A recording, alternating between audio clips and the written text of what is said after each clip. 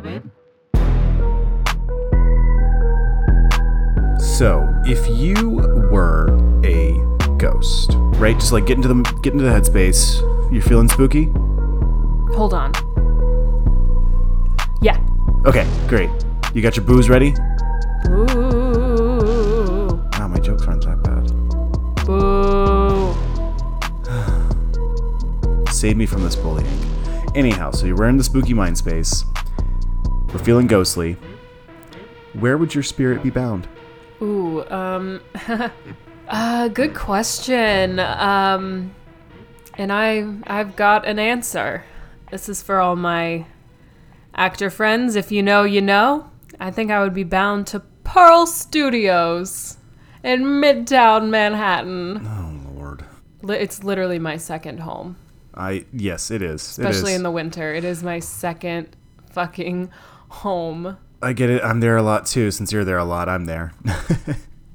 That checks out for you. That's the correct answer. I can't think of a better place for you to be. Yeah, I would be the one messing with the curtains during auditions and playing haunted tunes on the piano. You just hear me belting in the distance. Hitting that big mix. Yep. You know. Not a little mix. Big mix. Yeah, you know, just like the moaning myrtle of Pearl Studios, just like in the bathroom, along with the nervous poops. What about you? I don't know. A lighthouse? That sounds nice.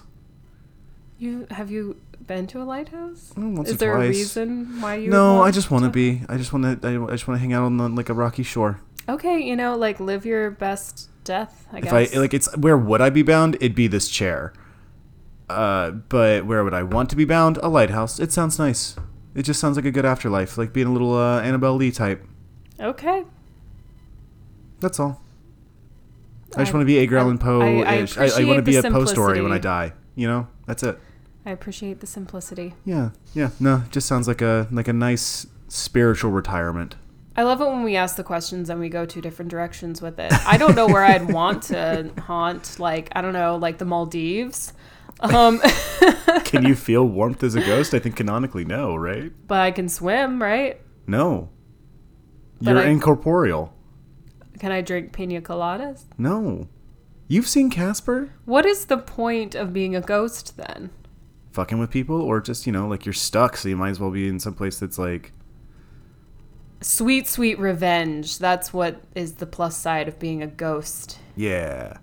Anyway, hey babe. Yeah, babe. Remember that time we watched Crimson Peak? Sure do. Assuming you mean the 2015 gothic romance horror film directed by none other than Guillermo del Toro. Oh, yes. Our weird uncle. We love him so much. We love him. I'm Nicole. I am Topher. And we're the Horror Babes. Absolutely correct. And welcome to October 2021. Whoop, whoop. It's our time. And 2 years. Exactly. And as we announced on our Instagram, the theme for this month is ghost stories. Yeah. Spooky ghost stories. So what you can expect from this month is some nice extra special content, some bonus episodes, some videos, some TikTok, some silliness. And we're just really excited to be here to celebrate with you guys. So in case you're a new listener on this spookiest month, we're going to be doing our normal format, which means Topher's going to take us through who made this thing, shout out the cast and crew, and then I will take us through the plot. And then in the third installment, we will analyze said plot. So without further ado, Topher, who made this thing? The amazing, adorable, just about perfect Guillermo del Toro. Agreed. He co-wrote this movie. He did direct it, obviously, and he co-wrote it with Matthew Robbins. It was a spec script that they sold to Universal in like 2006, I want to say. Even though this movie only ended up coming out 9 years later. Right. Because he had other projects getting in the way, as always happens. Guillermo del Toro is the busiest man who gets very little work. He's just so busy making beautiful looking films.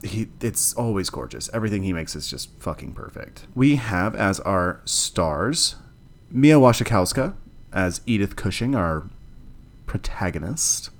Jessica Chastain, missing her trademark red hair here, as Lucille Sharp. She is raven-haired. Yeah, in a very terrible way. Yeah, it's not great. Tom Hiddleston as Thomas Sharp, Charlie Hunnam as Dr. Alan McMichael, who we both kept thinking was the guy from Saturday Night Live and Someone Great. Alex, what's his name? Oh, 100%. Alex Moffat. Yeah. I saw him once on the Upper West Side. He must live there. I'm assuming so. Yeah. I feel like the entire cast of SNL lives on the Upper West Side. Makes sense. It's a short commute. Yeah. Jim Beaver as Carter Cushing, Mr. Carter Cushing, the Steel Man. As like a very much like a Andrew Carnegie type, right? Mm-hmm. Bern Gorman as the investigator Holly. I was trying to place where I knew him from. Where do you think I ended up finding him? I don't know. One of those shows you watch that I don't. Nope. Game of Thrones. Where in Game of Thrones? He's the guy who does the insurrection in the Night's Watch north of the Wall when they kill the father rapist dude. I mean, I remember that Castor. happening, but I can't confirm nor deny whether that was him. You know what I mean? Like, it's he's the guy who keeps his name is like Tanner or something like that. He's the one who keeps like bragging about how good he is with a knife. Sure. Yeah. He has so a like really every dope other death. character in Yeah. Game of Thrones. Yeah. Like, yeah. It's kind of hard to find an identifier unless they're like in the main 10 characters. Fair enough. And then because it's a Del Toro film, you gots to have Doug Jones. Is that a staple? I didn't know that. Doug Jones is like he's the creature actor. Like him and Ron Perlman are the two staples of Del Toro because they both come from creature work. Gotcha. Now they've also both done a lot of live action since then, but they are the ones you look to when you're looking for someone who can do a body. Like how Andy Serkis is everybody's motion capture guy. Mm-hmm. Doug Jones, and to a certain extent, less so these days, Ron Perlman are your guys to go be in costume. What and like a heavy creature fun makeup. job title. Right?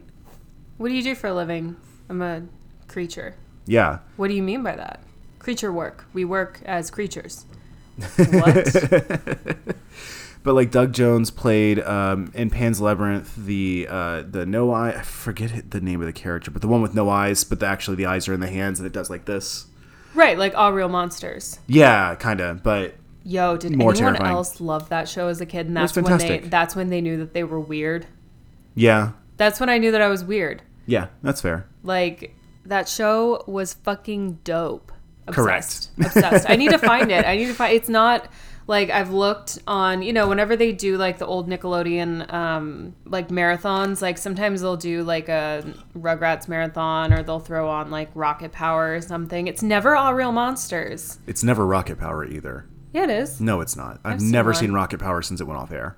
Really? Ever. Well, Rocket Power was streaming for a while. No, it wasn't. Yes, it was. What? I watched like the whole thing. You have Shit. to go on YouTube for All Real Monsters. You have to go underground with that show. You have to go to like Reddit. Like you can't find it, and it makes me mad. Nickelodeon, if you're listening, you have a angry customer because I give you so much money. Yeah, a whole $0 a month. Right. But yeah, so Doug Jones also was Abe Sapien in the Hellboy movies. I want to be a sapien. You are a sapien. Like that's literally what you are. I'm a homo sapien.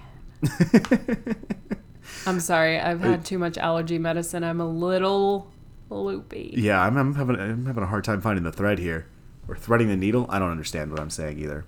I've had 2 double espressos. But yeah, he also was the fish man in Shape of Water. Sure. I Like, didn't see that, but sure. Yeah. I mean, they only won like a bunch of Oscars, but one of the few times, other than Bong Joon-ho, it's actually been deserved. Mm-hmm. But yeah, like, and he played he was in the What We Do in the Shadows series as one of the big vampire dudes. Yeah, so he's just like the guy you go to when you need to put someone in just so much makeup. I hope he's got that 10-step Korean skincare, honey. He looks like it. He looks great. Keeping him alive, Yeah. Skin is thriving. Skin is thriving. All of that spirit gum. So much of it. Just everywhere. All over him. Spirit gum and latex. Good exfoliator. The score, all the music was done beautifully by Fernando Velasquez. You would know him from just about everything. He's a composer. He's got 117 credits on IMDb. He's most famous, I would say, beyond this. is probably that terrible movie about the tsunami in Thailand that featured only white people. I did not see this. The Impossible. Yeah, no, thank you. But he also did Mama with Guillermo del Toro. He's done just an incredible amount of work. And weirdly, the Hercules movie I forgot about that starred Dwayne "The Rock" Johnson. I have seen that. Did you really? Yes. Huh. I did. You know, sometimes you just need to watch a movie that stars The Rock, okay? That's fair. I do love the Jumanji movies. He was great in Jumanji. Very good in Jumanji. For cinematography, we had Dan Lostson, who got his breakthrough into America with Guillermo del Toro in Mimic, which we covered a while back. True. He also shot Silent Hill. He shot this. He shot Shape of Water.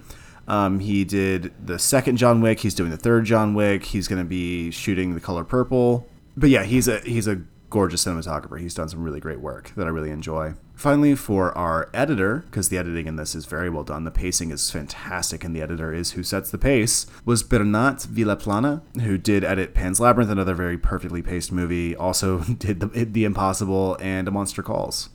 A Monster Calls. Yeah, it's a movie I keep meaning to see, and I just keep not seeing it. Don't know why, but it's an interesting concept to me. Basically, the log line is a boy seeks the help of a tree monster to cope with a single mother's terminal illness. So kind of like an allegory? Yeah, and it's Sigourney Weaver, Felicity Jones, who I adore.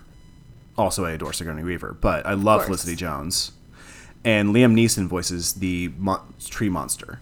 Huh. Yeah, it seems like a really cool concept and something that would make me very sad. Yeah, it kind of seems... I get that vibe, too. Yeah, whenever I saw the trailer, I was like, I think this is going to be a good movie, and I just never got around to seeing it. It's right at 2 hours long, but it's a nice 2 hours. It's not like a crazy 2 hours by any means. Yeah, I would agree. It's paced very well, and it doesn't. You don't really feel like there's anything that you didn't need in there. Like, the story definitely starts once we get to what's it called? The 20-minute mark. No. I mean, arguably the story really starts once you get to Allendale, right? Allardale. Allardale. Yeah. I'm confusing because the doctor's name is Alan. Allardale. Because that's really, it's kind of exposition before that. It's revving up to what's going to happen once you get to Crimson Peak. And right. I mean, that is the title of the movie too. Yeah. But yeah, so all of the exposition really pays off. It's not, it's bloated, but not in a bad way. Yeah, exactly. It's like too much pasta bloat. Right. Like you're happy with it. You're happy. Yeah. You're fat and happy. Mm-hmm. So yeah, the 2 hours really, it keeps your attention. It goes by fairly quickly. Like, it doesn't feel like a 2 hour movie. No, not at all. Not at all. Yeah. It weirdly didn't perform well. I mean, it made back its budget. It made almost $75 million on 55. Mm-hmm. Obviously, that is not what studios want. They want box office boom. But Del Toro's not really the guy for that in a lot of ways. Like, he's going to make back your budget, but you're not going to give him a huge budget. Like, his biggest budget, I think, still to this day is Pacific Rim. Really? I think so. I think Shape of Water was way less. Okay. Even though he uses, like, it's because he's effects heavy. Yeah. But the biggest issue is that even though it came out in October, it was up against a bunch of PG-13 films. Oh, sure. So it was up against Bridge of Spies, Goosebumps, Woodlawn, and The Martian. Yeah. All of, like, Bridge of Spies and The Martian certainly were huge films. And, like, it's very hard for a rated R film, even in October, even if it's a horror film in October, to go up against PG-13. Yeah, but what I will say about Guillermo del Toro in general is he does a really great job of kind of bridging the gap between you've got your fun, fantastical Disney-esque movies, whether they're produced by Disney or not, mm-hmm. where, we covered them last year in our our IGTV series, where we were talking about, like, all of the, horror movies for kids, like the right. Disney Channel original movies. and stuff. And then, so he does a really great job of bridging the gap between that and like intense, like dark and bleak horror, where he still has these gothic horror elements in it, but yet it's told in a playful way where, you know, maybe you're someone who isn't super into the dark gore, but yet you've moved past like Tim Burton. He's everything that Tim Burton thinks he is. Right. Like Guillermo del Toro is what Tim Burton thinks Tim Burton is. Yeah. Whereas like Tim Burton is like he's I'm going to get in trouble for saying this. He's the Hot Topic version of Wes Anderson. Right. Very stylized. Like I haven't liked anything Tim Burton's done since Batman Returns. And Mars Attacks. I love Mars Attacks. I mean, I love Edward Scissorhands, and I actually thought that the Sweeney Todd musical movie was done pretty well. I'm just so bored by Johnny Depp and Helena Bonham Carter. No, that's totally fair. Yeah, they just don't do anything for me. That's fair, but unless it's Ocean's 8. Helena Bonham Carter's fantastic in that. Oh, yes, absolutely. That movie all around is just a gem. Ha. Pun intended. Lol. But no, I mean, also Tim Burton's a racist piece of shit, but... Oh, yeah. He literally said, black people have no place in my aesthetic. Boo. Boo, Tim Burton. Boo you. And then he's like, I'm not racist. It's an aesthetic thing. And I'm like, literally you're not. You're totally missing... You're not connecting either of those dots, and that is alarming. He's so stupid. He's so dumb. I hate him so much. I struggle with it because I like I said, I do like Edward Scissorhands, and I watch that movie occasionally, but as a person, not a fan. Yeah. I will say that one of the big things that I would feel so remiss if I didn't mention is that it's not even just like the gothic and the playfulness that's with him. He really engages in a strong Latin American tradition of magical realism. Yeah, that's true. A good friend of the pod, Gustavo, and I talk about that all the time because Gustavo is also a magical realist writer and is very steeped in that tradition as well, being a Guatemalan writer and all of that, and like that's his thing. That's so like so we talk about Del Toro constantly just because we talk about magical realism in film, and he is the one who really brought that to like a Hollywood consciousness. Until you had his films, you really didn't have much in that vein.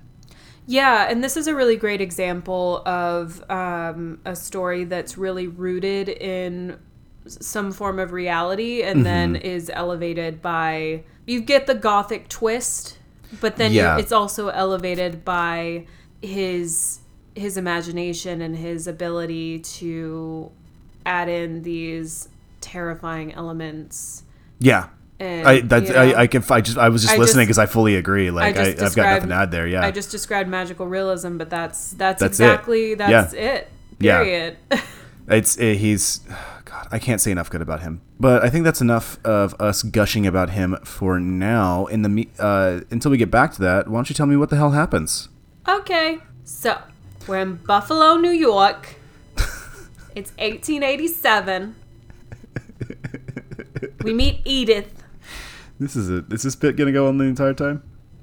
Big Edie and Little Edie. Big Edie, Little Edie. I don't know why they always harass us. These terrible people. You know, we should cover Grey Garden, so we've said it. We'll do it.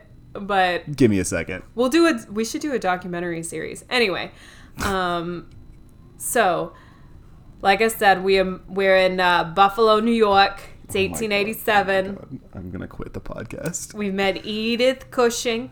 She's an American heiress. Okay, I'm going to drop it. She's the daughter of a wealthy businessman. Carter Cushing. He's our Andrew Carnegie type, like we said, yeah. He is. So one night, we've got a young Edith. She's visited by her mother's black disfigured ghost. Her mom obviously died, who warns her, beware of Crimson Peak. Yeah, we open on a narration from Mia Wasikowska, Edith. Yeah. And she's like, I know that ghosts are real. I've known this since my mother died. And like, there's this whole thing about how her father wouldn't let her see her mother because it was supposedly cholera. Yeah. And that she was all disfigured. I've got a theory about this, but yeah. Okay, I'm excited to hear it.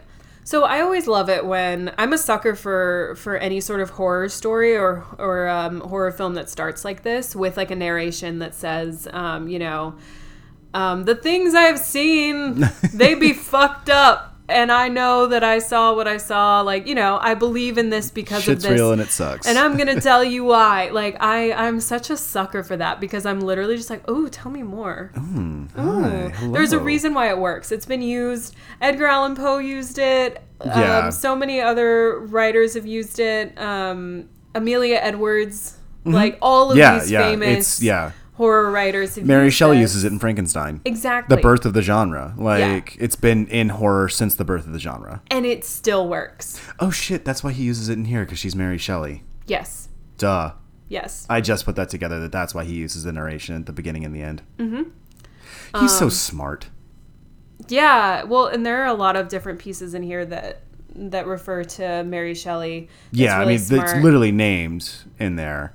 Because they joke about her being Jane Austen, who died, what was it? She said, oh, but she died a spinster, didn't she? And she said, and then Edith replies, I'd rather think of myself as Mary Shelley. Yeah. I'd like to be her because she died a widow. Yes, and there's also the part where she asks to use her father's typewriter because her handwriting is too feminine, so Exactly, it's going to give her away, which is exactly what many female writers had to do back in the day. Correct. But especially Mary Shelley, because everyone kept, it's still disputed whether she wrote Frankenstein or not. It's so stupid that people dispute that. Which, shameless plug, on our TikTok, I've been doing some women in horror. The first one was Mary Shelley, and then I did Shirley Jackson. We've got some more coming, so check those out. You'll learn all about them in like a minute to 3 minutes. It's great. So, anyway. So, beware of Crimson Peak. That's the information we have. Yep. For me, that would be enough, but I also want to say that showing this disfigured like black ghost in the beginning is The awesome. way it touches her face. And just like it's the design of this CGI ghost is amazing. Well, because it was done with motion capture. That's Doug Jones. Oh, really? Yeah, that's who Doug Jones plays the ghost. So it's not CGI. It is. I was gonna say it looks like CGI. It's motion It's CGI over motion capture. Oh, okay. Got they it. use that's his hand that goes on her face. That's why you see like that's how you get that tangible feel with CGI. It's how you weight CGI. If you just I'll get into it later, but yeah. I think I know. I fully understand what you're saying, though. Totally, Like, but for the listeners, I'll do it later. yeah. So now we're in 1901. Edith, who is now a budding author. I thought we were done with the accent. I know it's gotten bad. We're in 1901. It's Linda Belcher now. I know it always goes to Linda. I could be doing a just Scottish went to, like- accent and it will go to Linda. You're just gonna always be Jersey Shore. I will always just go back to Linda. Anyhow, We're in 1901. Edith, who is now a budding author, meets Sir Thomas Sharp, an English baronet, which I just like saying that word. yeah, Baronet. I'm still trying to sort out what a baronet is, but continue. I have no idea. I just keep thinking baroness. Which is different. Yes, because I know. that's a woman baron, Yes. not a barren woman. Oh my God, it's all so confusing. Ugh, maybe we should do away with the aristocracy. I don't know. Maybe we eat the rich. Anyhow, Slip that in there. And we also meet his sister Lucille. Jessica Chastain in a terrible wig. Yes. Yes. So he's looking for some investors for this invention. It's like a digging machine. It's kind of like an oil rig, but it's for clay. He believes it will revive this defunct clay mines of his family's estate. However, Mr. Cushing is like, no. Have you tried it out full scale? You no? have a toy. Okay, you built a toy. You've built a toy. Good job. Claps, snaps. So he also knows that he has failed to raise capital in the past. So he's like, no, Edinburgh, no. London, Milan. Milan. He's like, no. It's a hard no. So Thomas still charms Edith. Edith is like, no. She keeps saying no. She's like, I don't want to. I'm a strong, independent woman. Don't need no man. I would rather die a widow. I don't want anything to do with you. Unless you're planning on dying tomorrow. Yeah. But despite her efforts to be like, no, sir, you cannot suck on these titties.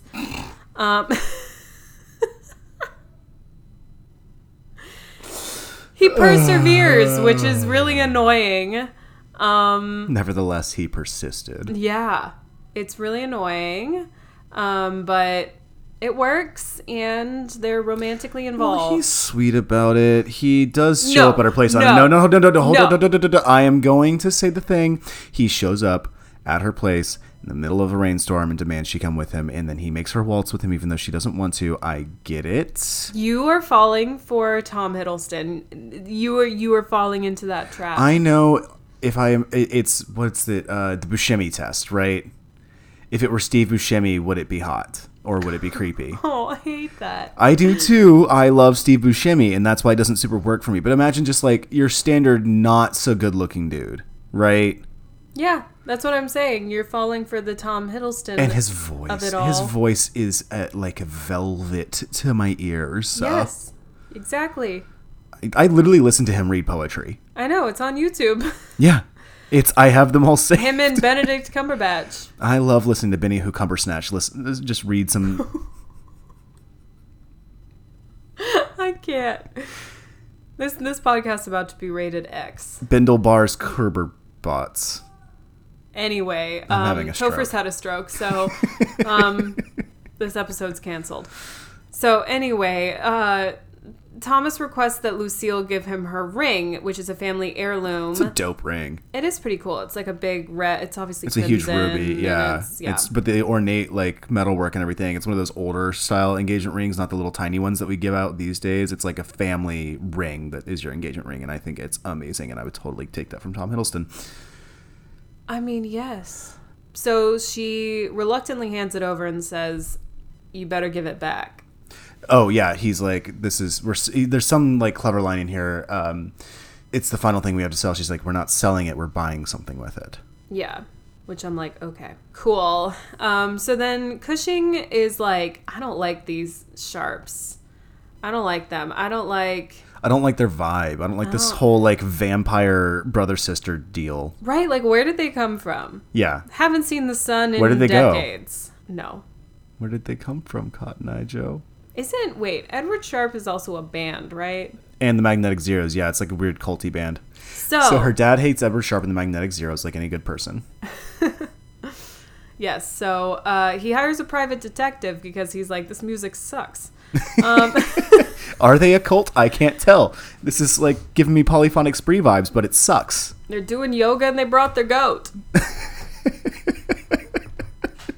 Sorry, I don't mean never getting through this plot. I don't mean to demonize yoga. That's not. I love yoga. I am a Pilates instructor. Ever gonna get through this plot. I am not trying to hate on We're anybody. Like 15 minutes into the movie.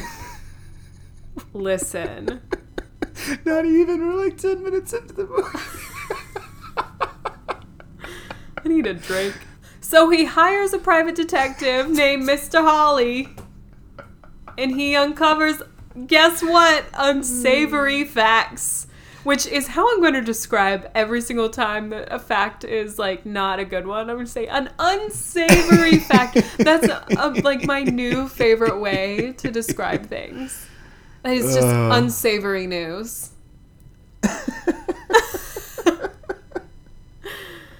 It's my favorite. Okay, anyway, but it's about the siblings. It's like, you know, he finds some dirt.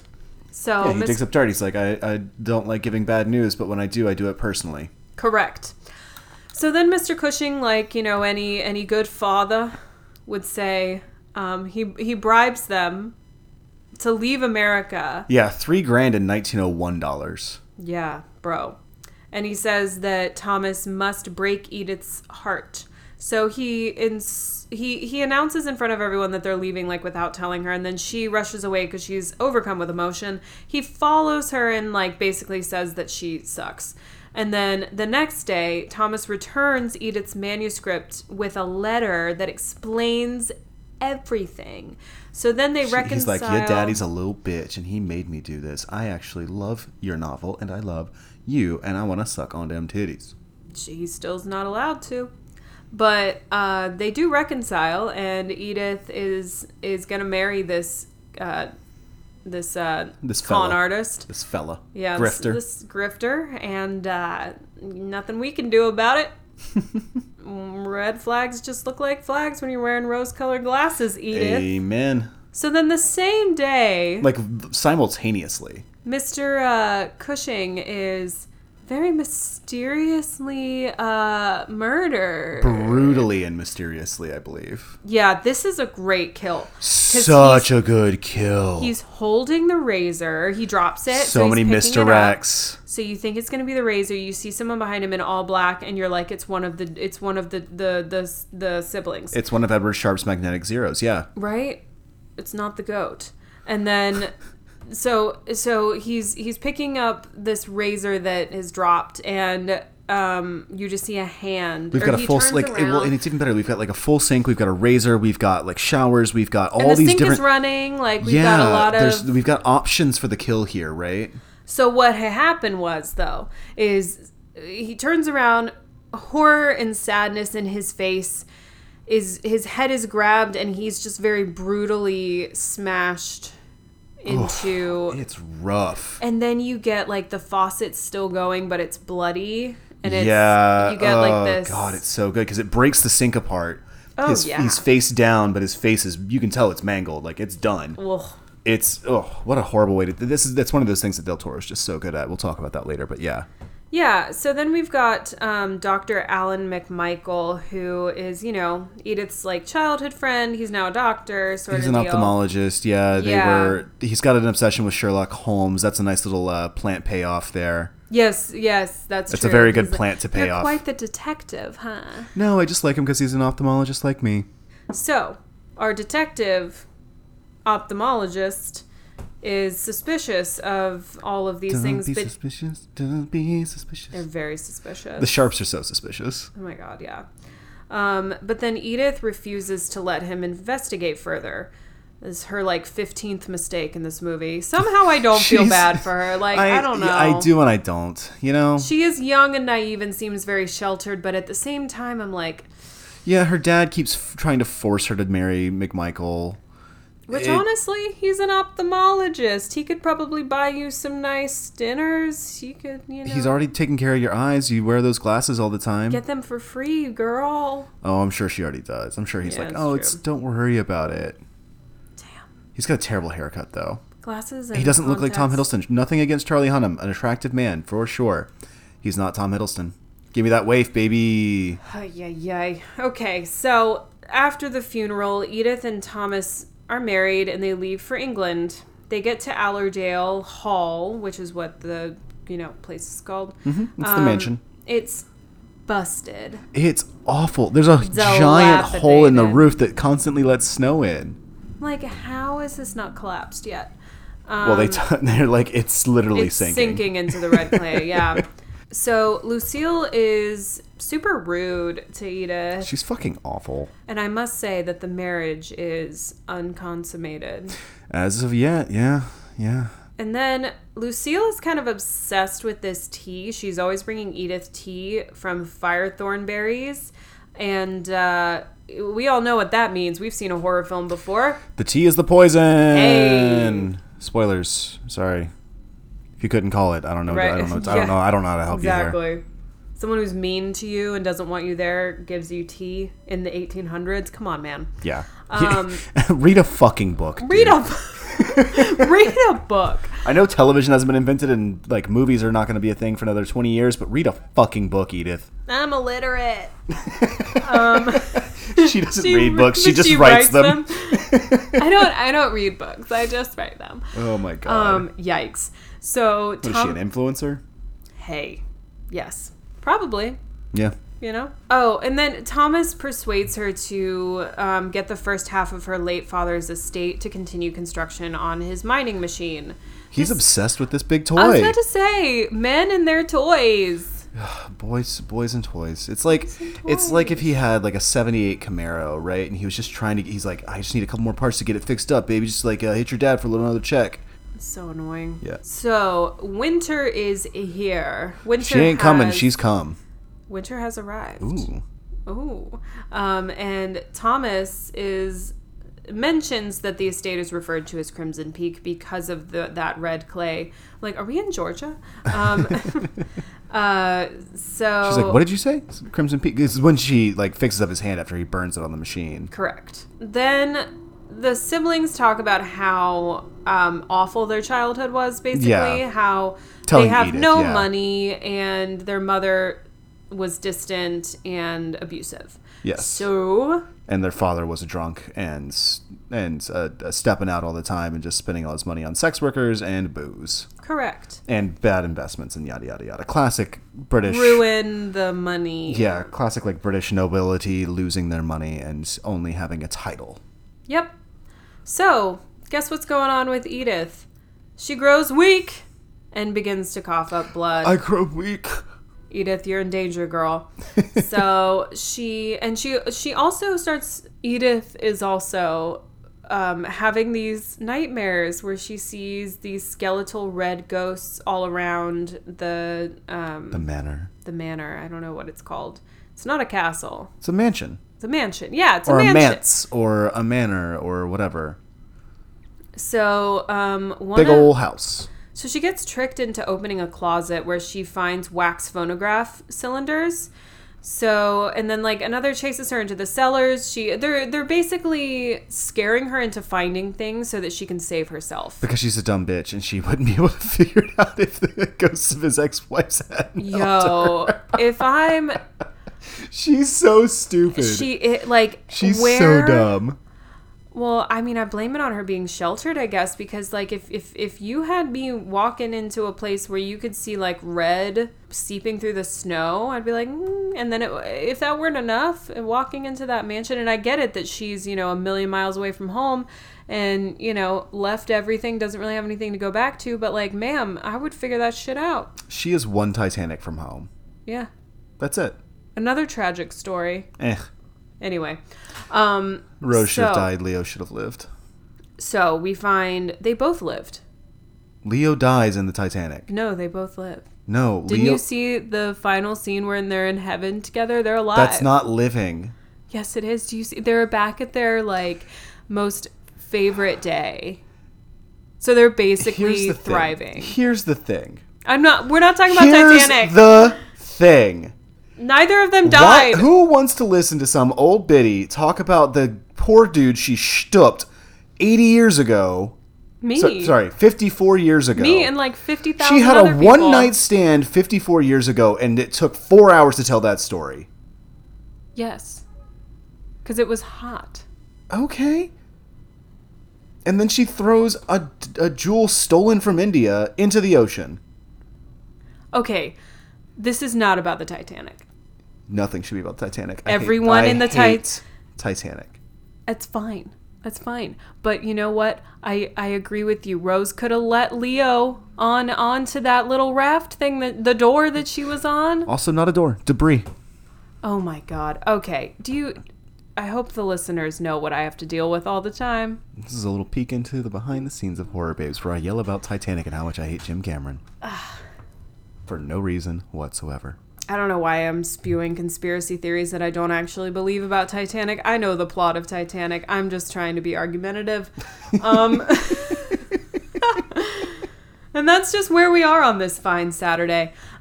So she also finds, back to this movie, she also finds a locked trunk with Enola engraved on the latch. So basically we're finding all these, like, red flags. Look at all these clues, Edith. Maybe they mean something. Maybe she should have read Sherlock Holmes. Maybe Edith is a dumb bitch who observed everything that happened to her. Oh, Edith. Oh, Edith. At this point, I'm rooting for the Sharps. Like, you know, it's more fun that way. So Thomas takes Edith on an outing to the local post office. Oh my God. If you ever how romantic. If you ever took me on a, let's go out, we're going to go to the post office, I would be like, I want a divorce. If that's your idea of fun in New York City, to take me to the local post office. Here's the thing. They're not in New York City. They're in a dilapidated manor, mansion, okay. Big old house. And there's fuck all to do because it's 1901. He can't even afford a typewriter for her. Okay, literally, I know that where they are and what's happening, but He could have... Why did they have to go to the local post office? He had to go pick some stuff up, and she didn't want to be in the fucking house because the house is fucking creepy. So he's gaining from this, not her. Yeah, you saw him get so excited about his parts. He wants his parts. He needs his tools. My God. Men, they will never change. At least we've made it to the mansion now. Hey, we've made it out of the mansion. I'm happy. We're only like We're 4 at the hours. local post office. And they shtup. Yeah, pretty much. So, Not pretty much. Nightly and ever so rightly. Yeah. So Thomas and Edith get snowed in. It's like the beginning of a porn. And they make love. Make love. Gross. Don't say that. I hate that phrase. Just say they fucked. Make love. No, he put his pee-pee in her poo-poo. That's worse. Ew. Yikes. He put his doohickey in her hoodle nanny. Okay. I do think He that... Tommed her Hiddleston is what I'm trying to say. Listen. He Mia her Wasikowska. Listen. I will never. I think that the phrase make love here is actually kind of important because he, didn't actually love any of his other wives. He killed them and he actually loves her. Yes, and I this is the only time that she's clever. This is genuinely one of the few times that she's clever. I think there's a sequence here where she does the only smart thing she's ever done in her life. She wants him. She's into him. They keep getting interrupted by his sister, who will not leave them the fuck alone. Mm-hmm. And he's like, well, we should leave soon so we don't get caught in the storm. She's like, why don't we just stay the night? And he's like hemming and hawing, and the dude's like, oh, we got a room downstairs. Yeah, you do. And he's like, oh, I'm so sorry that this is so, blah, blah, blah. She's like, 1, this is the only place I've been warm since I came to England. 2, you get to suck on these titties. And he Mia's her Wasikowska. He Jessica's her Chastain. No, Jessica Chastain isn't involved in this. Yeah, until... he Benny Who's her Cumber Spoots. Yes. Sure. So... Then, when they get back the next morning... After rhining her Gosling? Where? Lucille is unhinged. Her nerves... The only good acting from Jessica Chastain in this, by the way. Her nerves are shot. So, she's making breakfast. She's Bernadetting the Peters out of herself. Okay, what? Anyway, so she literally throws this pan of hot eggs at Fucking Edith, conniption. being like, "This is not a game." You slept together? We're married, bro. And then she's like, "You think this is a game, isn't it?" Oh my God! It's so. It's unhinged? I just can't. I can't. I lost words just because I couldn't. It's just. What the fuck? Stop care. If you are his sister, please care less about his dick. Yikes. So then we find out that one of the keys that Lucille carries, she carries a janitor's worth of keys. Yeah, which Edith has already asked her for, and she's like, "Nope, there's dangerous parts of the house. You can't have these. Once you figured it out, then you can ask me again." And he's like, "Okay, calm down." Well, which Edith just walks away and smiles after that conversation. Yeah, she's like, "Oh, this is a normal reaction to asking for keys to my fucking house." Yeah, thinking that it was a positive interaction, and I'm like, I would have hightailed it out of motherfucking town, getting off that Crimson Peak. I don't care if I have to sled down. Give me the debris from the Titanic. Let me just sled off of this. She brings it back, y'all. She brings it back. Full circle, baby. So anyway, we've got one of the keys. We find out that it has the inscription Enola. And so Edith steals it. And then she unlocks the trunk in the cellar. She finds a gramophone and she uses that to play all of those wax cylinders from the closet. And she did receive a letter from the post office, but it was addressed to T Sharp. E Sharp. T Sharp. E Sharp. Whatever. It's addressed to E Sharp because she's Edith and his ex-wife is Enola, so they think it's... Oh, it is E Sharp. You're right. Yeah. Edward Sharp. So it's actually addressed to F? Tell me, that's a good music joke. I'm confused. E Sharp. There's no E Sharp. It's just F. Because Edith is a half step. I quit. I quit everything, in fact. What if it was, would you like it if it was addressed to F flat? I'm retired. I have retired with that Like that we've switched the bit here that I used to quit every episode and now you're quitting every episode. You know, she has had it. So she finds out that Thomas has been married to 3 other wealthy women. Ruh-roh. And one of them being Enola. Edith realizes that Lucille is poisoning her. Duh, bitch. It takes literally a letter from his dead ex-wife to realize that she's poisoning her. And listen, she realizes that the siblings have engaged in a marriage and murder, which sounds like a really fun, like, party. Marriage and murder? Marriage and murder, baby. Let's do it. Let's all get married and kill each other. Woo!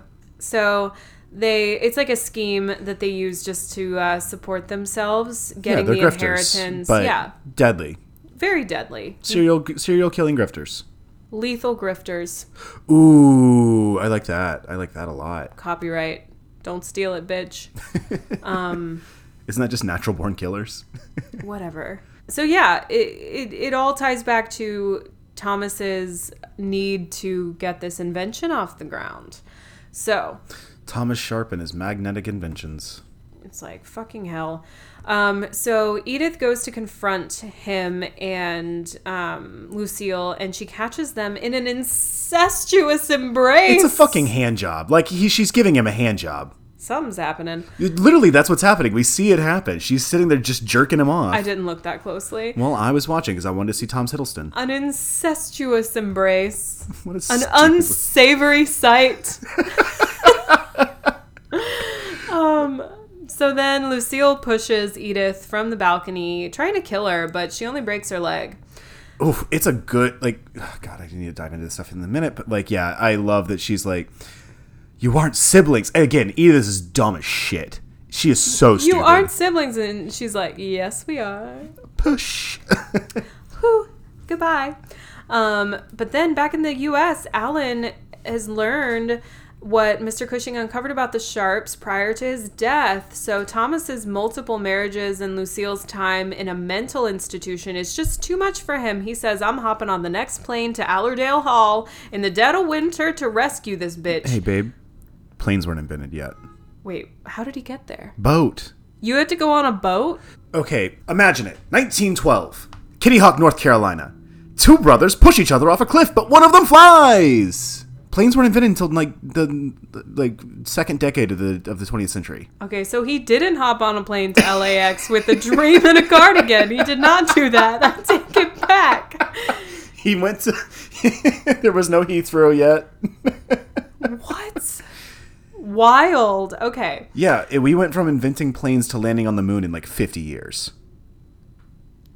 I honestly forgot that this was in the 1800s. So I'm sorry. It's 1901. I forgot that this was in 1901. So I'm sorry. Well, apologies half-heartedly accepted. So he hopped on a horse and then hopped on a boat to LAX with a dream and a cardigan. And again, wrong direction. Boat to LA would be of no use in Buffalo, New York. There's not even a Panama. There's not even a Panama Canal yet. Do you have to go above Canada? I just need you to learn some history. Just like one history. Learn one history. Open a book. Read a book, you fucking Nicole. nerd. Look, I know what I know. I get it. You're a Christian illiterate. It's fine. I never learned how to fucking read. My name's Nicole. I'm 30 and I never fucking learned how to read.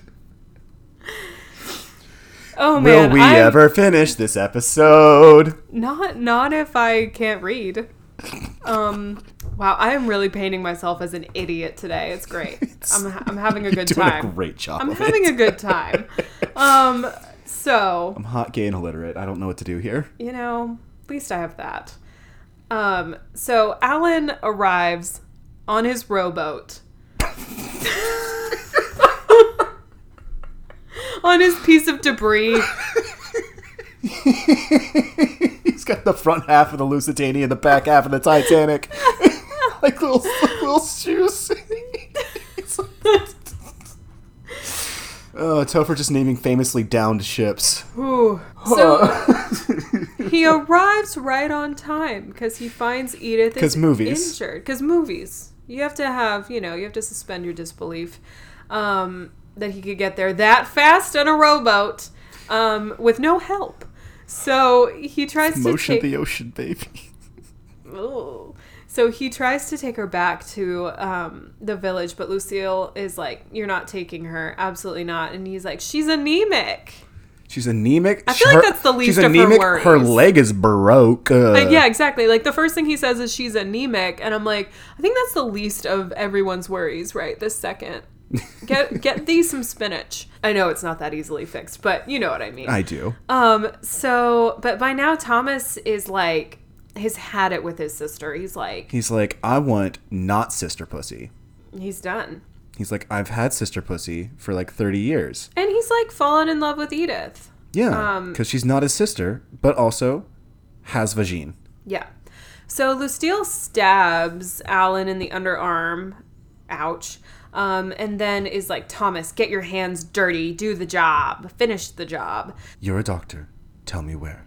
Yeah, in a very... It's a great moment. It really is. It's very smart, very clever. How was my Hiddleston, by the way? It's good. Thank you.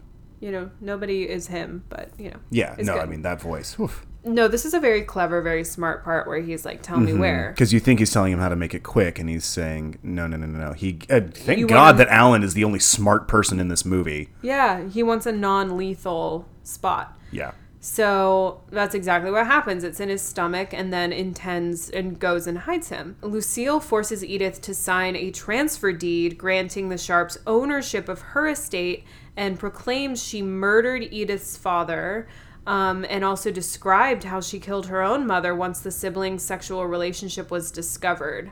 So here's a flaw in Lucille's plan, right? First of all, she doesn't have to have Edith sign it. No. Because it's 1901. Counterfeiting is the easiest thing in the world. Forgery is the easiest thing in the world. Yes. So... nobody has IDs to match it with. Right. Yeah. All she has to do is look at another signature and just copy it. I did it on, what tests I failed in middle school. I think she could do it. Yeah, I think so. So, there's that. Yeah. 2, even if she did have to have Edith's actual signature... how's she gonna force her to do it? She's like, "I'm gonna kill." She says, "I'll kill you. I will kill you when you sign this." And she's like, "That's not a good promise, right?" No. Sign it and I'll let you live is a good promise, but "I will kill you when you sign this" is nothing. That is a good point. That is a valid. It's a hard sell. So, but what happens is Edith stabs Lucille and attempts with to the pin her run father away. gave her. Yeah, what a good full circle moment for her dad. So many plant payoffs in this movie. Del Toro is so good at that. Yeah, agreed. It's very satisfying as a viewer. So Thomas burns the transfers and begs his sister to leave the estate with him and start a new life with Edith. He says, "We will all go," and she loses her fucking mind at that one word. So Lucille realizes that he wants Edith. Yeah, she is. So she's enraged and jealous, and Thomas quickly finds out that she did not mean the French version of "we." Correct. She was not agreeing to this. No. Oui? So she stabs him in the face, killing him, and then goes after Edith. And God, what a terrible way to die. So she goes to the maxillofacial bone, which is your cheekbones, of which Tom Hiddleston has very sharp ones. Yes. That's why his last name is Sharp. Yep.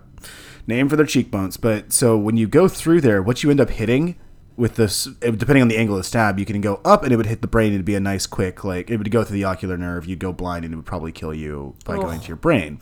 If you go down, which we see that's the angle that she stabs him at, is a downward angle, it's going to hit you in the soft palate. Now that's the top of your mouth, right? It is, yeah. And it's going to hit your esophagus. So you will die by drowning on your own blood. That's insane. That is how that kill goes. Ugh. And that's the clever brutality of Del Toro. No, this movie is definitely brutal with each and every kill, and especially if you know something like that. He takes time in it. Yeah, every single one of them takes time. Yeah. Getting stabbed through the maxillofacial into the soft palate. I can't. That's got to be awful. I mean, the soft palate is the part that raises when you yawn. It's and it's.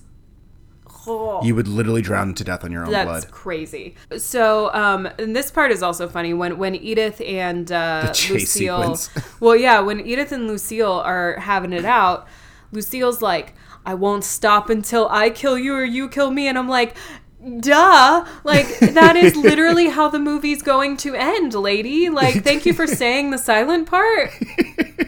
I feel like that was an ad lib from Jessica Chastain, and she thought it was so brilliant, and Del Toro made fun of her in the next line. It's like, when she said that, I just bust out laughing, and I was like, duh. No shit. That's how these things go. One of you must die. Maybe both of you, but one of you at least. There can only be one. It was so funny, though. But anyway, so then Edith is like, look behind you or whatever, and she sees... And Lucille's dumbass does it. Right. You're right. Nobody is very smart in this movie. Only Alan. Alan is the only smart person in the movie. Alan and his tugboat. Toot toot, bitch. Gotta come get my... Gotta slowly scoot. Gotta slowly scoot and get my woman. I'm on the way, Edie. It may not be a white horse, but it is a dirty tugboat. Toot toot. So Edith, whaps Lucille with a shovel. Oh, it's another very good, brutal kill here. Yeah, when she's turned around. She silently bids Thomas farewell before he just vanishes like the ghost that he is.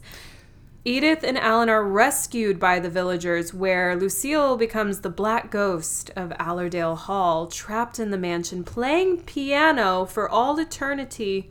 And then we've got this wonderful passage from what we assume is Edith's new novel titled Crimson Peak, based on her experiences, which I love this little moment towards the end. What the passage says basically is that some ghosts are tied to places, and then some ghosts are tied to emotions like love, hate, like all these malice, things. Yeah. And those ghosts never go away. Where we've had a lot of stories where your protagonist will help the ghost avenge so they can leave. Yeah. Their spirit can be free and whatnot. But I suppose what she's saying is if it's attached to an emotion, then that ghost is kind of damned forever and won't ever be free of those emotions. Yeah. You've got, there's lots of these, right? Like, that was I Am the Pretty Thing That Lives in the House. Mm-hmm. That's Casper. That's... Yeah. Other movies that I'm forgetting. Ghost. Ghost, yeah, exactly. The movie Ghost. So I'm just going to dive right in and segue to how great his characters are in this. In everything. He's so good at writing characters. Because take Lucille, for example. This character is massively complex. She's fantastic. She's so well written. She's terribly acted, but she's very well written. And I think the most fascinating thing about her is that her motivation is never fueled by hate. It is fueled by her love and obsession for her brother. And I think that is vastly interesting. That's a razor's edge too. Yeah. Right? Where it's maybe that's not even the right phrase for it. What's the thing where it's so much of a good thing that it becomes a bad thing? Yeah. That. I forget the word in English. Mm-hmm. But yeah. That's exactly how I feel about Lucille, is that she is her love for her brother and her brother's love for her is perverse, right? And we see it as culturally and morally and like even like scientifically perverse, right? Yeah. That it flies in the face of some god or ideal. Yeah. But yeah, I think it's so fascinating with her that she's driven mad by love, but not so much by love, but by the protection of that love. Yep. Does that make sense? Mm-hmm. And that's a clever twist on that. That's the gothic aspect of it, I guess, is that you can look at love and you can say, oh, she like it's here's the thought I was trying to get to. She's not your typical woman protagonist or like antagonist where it's literally love. It's the protection of the love. Yeah. 100%. Yeah, and I like all of the characters in this, even though they're almost all idiots. I like all of the characters. I think they're really, really... He's so good at character work. Yes. In everything that he does. Like, that was one of the things we praised most about Mimic, was the character work. Mm-hmm. The characters were cool and interesting and made sense, and, like, everybody had a story. Yeah. And I think he has to write that way. I don't know that he writes that way, but he fucking has to write that way, right? That, like, he has a full biography of everybody he writes. Yes. Whether or not you see it. I do the same thing. Right. But yeah, I think it's not his best movie, but it's solid. I can't believe it was so maligned. by the public, right? Like, it's got a 66 on Metacritic, which is okay. But, like, people didn't like this movie. Really? Yeah. Yeah, they were... People, I think they felt burned in a way. They're like, Del Toro made a horror film. And he's like, no, I made a gothic romance that is horrifying. Yeah. Yeah, and I think that I could see how this movie would be a little bit tedious for some people to watch, especially with the context of what you said came out that year as well. Right. I could definitely see this as being a daunting thing to try to watch, as opposed to the other, like, Goosebumps and... Bridge of Spies, which is, you know, like an Yeah. action-y movie, and The Martian, which is a very good movie, but had Yeah. also the best PR team of any movie that year, I think.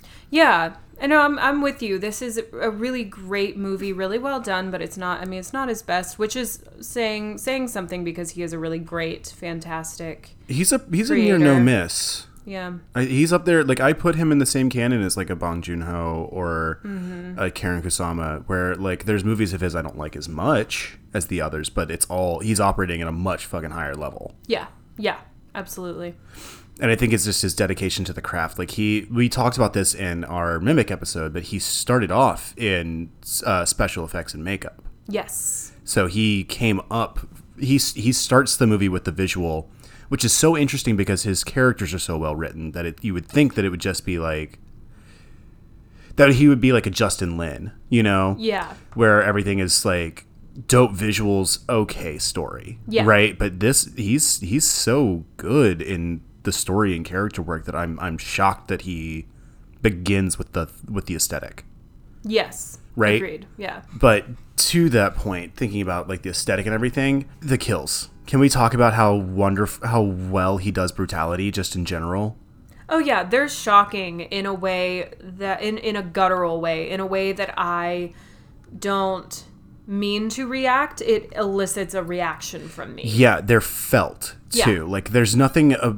We've talked about this before with gore, right? That there's like, I don't know what it feels like to get my arm cut off, so it doesn't bother me. I know what it feels like to lose a fingernail, so it does. Yes, yes. He goes, and he does this in every movie, Mimic aside, because that's a little different. Yeah. But every time I see him kill someone on screen, right? It's visceral. Yes. And it's a very mundane is the word that I'm going to use, and I think I'm going to have to explain that. Like, it's they're not big kills, right? They're not your table saws, they're not your chainsaws massacre. They happen quickly. They happen quickly, but they're brutal. They're Yeah. harsh. Mm-hmm. And they're like pedestrian. Like, they're how kills actually happen, I think is what it is. Yeah. They're not clever or creative in like a Final Destination way. Right. Or like we talked about Freaky. They're not a slasher type kill where you have to ramp it up every single time. Yeah. He earns them so well that when they happen, he's able to sort of live in that moment. Agreed. Right? Yeah. They're fast, but they're felt, and you feel them. Yeah. That's what I'm trying to say. You feel them emotionally. There's a weight to them, and there's a weight to how he films them as well. He's just got an eye for that sort of stuff. Yeah. And that's something you don't see it a lot, right? Yeah, it's a very... He has very nuanced kills. They're to the point. Yeah. Yeah. Game of Thrones was like that too. Yep. You know, where it was... You're like, this person's gonna die, get over it. Yeah, and it was even the, like, I'm talking about, like, the gravity of it, right? Like, Yeah. that's something that's so hard to do well without sort of, like, reveling in the gore. Yes. And they are gory, but they're not... Reveling in the gore. Yeah. Yeah, I think that's what it is. It's just, there's something so grounded about his filmmaking, which is so funny because he specializes in fairy tales. Yeah. Really fucked up fairy tales, but fairy tales nonetheless, right? Mimic is a fairy tale. Mm-hmm. And obviously Pan's Labyrinth is, a.k.a. El Laberinto del Fauno. Yeah, he's talked about, like... He's talked so much about this movie because he was asked so much about this movie. It was a big deal. But, you know, there's a quote here... I'll put the link in the footnotes to the interview. It's really good. But what he said was, quote, "But basically what it is a really, really almost classical gothic romance ghost story. But then it has 2 or 3 scenes that are really, really disturbing in a very, very modern way. Very, very disturbing. It's a proper R rating and it's adult." Yeah. I think that's what it is. Like you and I were talking, but like it is... we said this up top, that he does this like fairy tale, he does this magical realism, but then he makes it so that you, like you said, it's like you've graduated. Yeah. He's who you graduate to. And so, like I said, I put him in the same class as Bong Joon-ho. They're very similar filmmakers to me. Yeah. And I think Kusama's in this. Like, those three in particular. Like, Edgar Wright's not in that same sort of... He's very different than them. Yeah. And Wright and Raimi went to the same school. Del Toro, Bong Joon-ho, Karen Kusama, I think, all live in this sort of same world. Well, and all three of them really utilize and are very good at color theory. God, the color theory of this movie. Yeah. I don't talk about color theory much on this podcast, but it's very important. Like using a color story for a film. Yeah. I mean, especially when one of the words in the title is a color. Yeah. Yeah. And that's not used that much. Yeah. It's only on the grounds, and it's like once you get to the mansion, yes, you start seeing crimson in particular a lot more, and crimson is often the color that we use to describe blood. Yeah. But it's this beautiful, like, so for the listeners who don't know, I am colorblind. It's a big problem for me as a director. It's why I'm not a DP. I can't see the color green that good. It's bad. It's annoying. Which affects basically every other color as well. But I had to ask you, but I was like, isn't his the velvet suit he wears that Tom Hiddleston wears in the beginning? Yeah. It's a dark green velvet suit, right? Yep. And I was like, I think that's not black. Right. But we have Mia Wasikowska and a lot of these beautiful golden yellows. Mm-hmm. Like a color I would call golden rod because it's dusty. Yeah. And I think that's on purpose. Mm-hmm. It absolutely is on purpose. But he has very bright, very, very bright blues, but dull, dark reds. Yeah. He crushes the darker colors and pops the brighter colors. Yes. Which is up to the DP to do, and that's very well done. Like this is where Lawson really shines in this movie, is that it's in the color theory, which him and Del Toro would have absolutely worked on together extensively to create that story. Yes. And it changes how you see the film, how you feel about the film. It takes it away from the ground, like it contrasts the groundedness of it, right? Mm-hmm. So when you have these big bright colors and crush, like in editing, like when you edit like a photo or something like that, you call it crushing your blacks and popping your whites, mm-hmm. which helps give you dynamic range in your shot, and which then gives you contrast in different ways, and like it helps deepen, it helps the depth of the shot, essentially, mm-hmm. right? Because we're looking at this as a 2D medium, right? So you have to, even though you know that they're acting in a 3D space, because we don't live in 2D. Yeah. That's what we see here, right? Yeah. And I think that's so brilliantly done. I was gushing over the color story last night because it's so anti what the rest of the films that year were. Yeah. We were still deeply in the cyan orange scale at that time, mm-hmm. which we're finally coming out of, thank God. But like I'm thinking about The Martian specifically. The Martian's a very flat movie in terms of the color theory, mm-hmm. to the point that I don't really think there is one. Right. It kind of is, just because like, oh, Mars is red, so we're gonna go deep into the orange scale. Sure. But that's a little bit, it's 1, obvious, 2, boring, and 3, correct. Yeah. To do that, but it's mm-hmm. a very boring colored movie.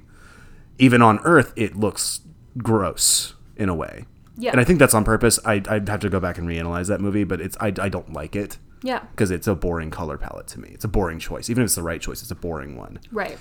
Del Toro, Mimic aside, because Mimic is so fucking dark, you can barely see anything in it. Mm-hmm. But I'm thinking particularly Pan's Labyrinth. It's a bright, beautiful, colorful movie. Pacific Rim, bright, beautiful, colorful. This is the same way. Shape of Water was like that too, although it was a bit of a departure for him. Because the lighting was a totally different type of lighting that he used in that. Even though, again, same cinematographer, it's a different type of lighting that he used there. That's something I don't think people totally know, that the director of photography's biggest job is lighting a shot. Yeah. It's not operating a camera. It's where do the lights go. But yeah, I think it was really, really well done here. I can't say enough about the technical aspects of this. Yeah, it's beautiful, and it's interesting because he uses very basic cuts, basic transitions, in other words. Yeah, I was noticing those too. They're kind of ugly. But yet the shots are very advanced. Yeah. So I don't know, it's interesting that he kind of mixes those two things up, and then, yeah, like you said, the color theory is amazing. It's very vibrant, and which we don't always see with horror films. Horror films like to give you that dread and that doom and gloom, and the lighting always really helps with that. Yeah. So it's fun and interesting to see, again, with like magical realism, not only are the characters and the story elevated, the colors are also elevated. Yeah, which is weird because like I'm thinking about the directors that we've named so far in this episode, and they're all very good at color theory. Yeah. Kusama might be the best of them with it. Mm-hmm. It's her or Del Toro. Yeah. That are I'm thinking specifically about The Invitation and Jennifer's Body. Mm-hmm. The color theory in those I didn't talk about those when we covered those, but fuck, those are gorgeous movies for color. And completely different. And then Parasite for Bong Joon-ho is an amazing example of color theory. But then like Sam Raimi with any of his movies, all of his movies are super bright. Mm-hmm. They're really, really bright, which is he's daring you to be scared in the light. Yeah. Yeah. It's a flex. It's a flex. Yeah. But yeah, I mean, literally with Edgar Wright, it's the color, the Cornetto trilogy, right? Shaun of the Dead is red. Mm-hmm. Hot Fuzz is green, and World's End is blue. Yeah. And I think that's like those are all those. It's real. These folks fucking call their shots, and they knock it out of the park every time. I love it. Yeah. It's fun to watch. It's just fun to see someone who's such a master of their craft, who loves the craft, right? Mm-hmm. It always is fun to see that. With just how much they care. Yeah. Which makes it interesting that I hate this cast, but I love this movie. Yeah, Hiddleston and Hunnam, I like in their roles. They're very good. The men are very good. The women I don't like, and I don't know why. I probably would have cast it a little bit different. I don't... Saoirse Ronan, I'm saying. For Edith, yeah. Catherine Hahn for Lucille, fuck it. Hey, let's fucking go. I love Catherine Hahn. She is so good at being Arch. She can play whatever she wants. Yeah. But I mean, like, again, Bryce Dallas Howard would have been my pick. Yeah. If you're going to go with, like, the very pale, round face, red hair that you're going to put under a bad black wig, she's a better actor. Like, I'm not trying to be mean to Jessica Chastain. She makes way more money than I do and will never listen to this. But I don't like her in dramatic roles. I only find her engaging in comedies. Right. Like, it's a Julia Roberts type, right? That's fair. That I only think she only knows how to work well in the comedic space. Right. And again, I think she's won a fucking Oscar for a dramatic role. Zero Dark 30, maybe? I don't know. I could look it up, but I don't care. So again, this is one of those things where I am fully convinced of my belief, and I know I'm wrong. Right. And I mean, that's an opinion right there, you know? But yeah, my closing statements on this movie is, you know, the character development is amazing. Mm-hmm. He did a really great job of writing well-rounded, complex characters. We know a lot about Edith. We know about her desires, her dreams, her hopes. We know about her father and her mother. We know, you know, and then we learn she has a job. Yeah, and then we learn about Lucille. Yeah. And then the men are also very strongly characterized as well. Mm-hmm. And then, you know, we've got this really awesome, whimsical, terrifying, reminiscent of creepy fairy tale plot. Yeah. Yeah, and the plot's like not overcomplicated. It's pretty straightforward. It's not basic, I wouldn't say, but it is classic. Yeah. It's easy to follow, but yet, like, you kind of know what's going to happen, but you're still excited to see how it happens. Exactly, yeah. And then, technically it's executed very well. Again, it's not his best in either of our opinions, but it's still really fucking good. Like, I'll rewatch this multiple times. This is gonna go on the list for a time to come. Yeah, like, would definitely watch again because it's very fun. And I would love to watch it again, just kind of already knowing how things play out and see what else we would catch, you know? Absolutely, because I want to go back and look with the influences that he stated Yeah. or that he cited in mind. You know, I want to go back and look for references to The Haunting or The Innocents or The Omen or The Exorcist or The Shining, you know? Yes. Because he specifically said The Shining because he was like, that's the Mount Everest. That is a Mount Everest of the haunted house movie. Yeah, I would agree. Yeah. Fully agreed. No notes, except that Stanley Kubrick's was an awful person, but Yes. but a fantastic director. I was just listening to another podcast talking about 2001: A Space Odyssey, and I have to go watch that movie again. Mm-hmm. But yeah, it's just fucking good. I can't say enough good things about it. Even though it's so funny. This is one of those movies I don't like this cast. I think the cast is bad and they act it bad, but I still love it. They're very good at being bad. I don't know what it is. Well, and I would definitely recommend this for, you know, if you have a friend who is hesitant about horror, but they kind of enjoy like the Jane Austen, kind of like the period pieces. Mm-hmm. They enjoy Pride and Prejudice and that sort of situation. And maybe they also enjoy Tim Burton because it's like creepy but not too intense. I would say this would be a really good like next step up to try to introduce them to horror if they're not into, you know, like the really intense jump scares and you know all the things that horror is known for freaking people out in that way. There's no jump scares. This is everything is he telegraphs his shots in a certain way that I've always loved. He telegraphs kills and he telegraphs shots. Like he tells you what he's doing while he does it. Yeah. You know, it's explainy without being boring. 100%. Yeah. I think that'll do us. That'll wrap us up. Yeah. That'll wrap us up. So, just in case you guys aren't following us already, we're on Instagram at Horror Babes Podcast. We're on Twitter at Horror Babes Pod, and we've got a little website, horrorbabespod.com. If you're enjoying listening to us, please give us a rating or a review over on iTunes.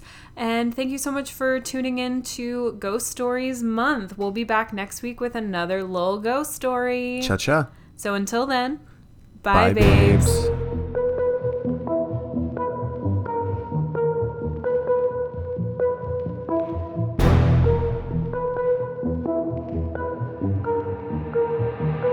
Hey, babe. Yeah, babe.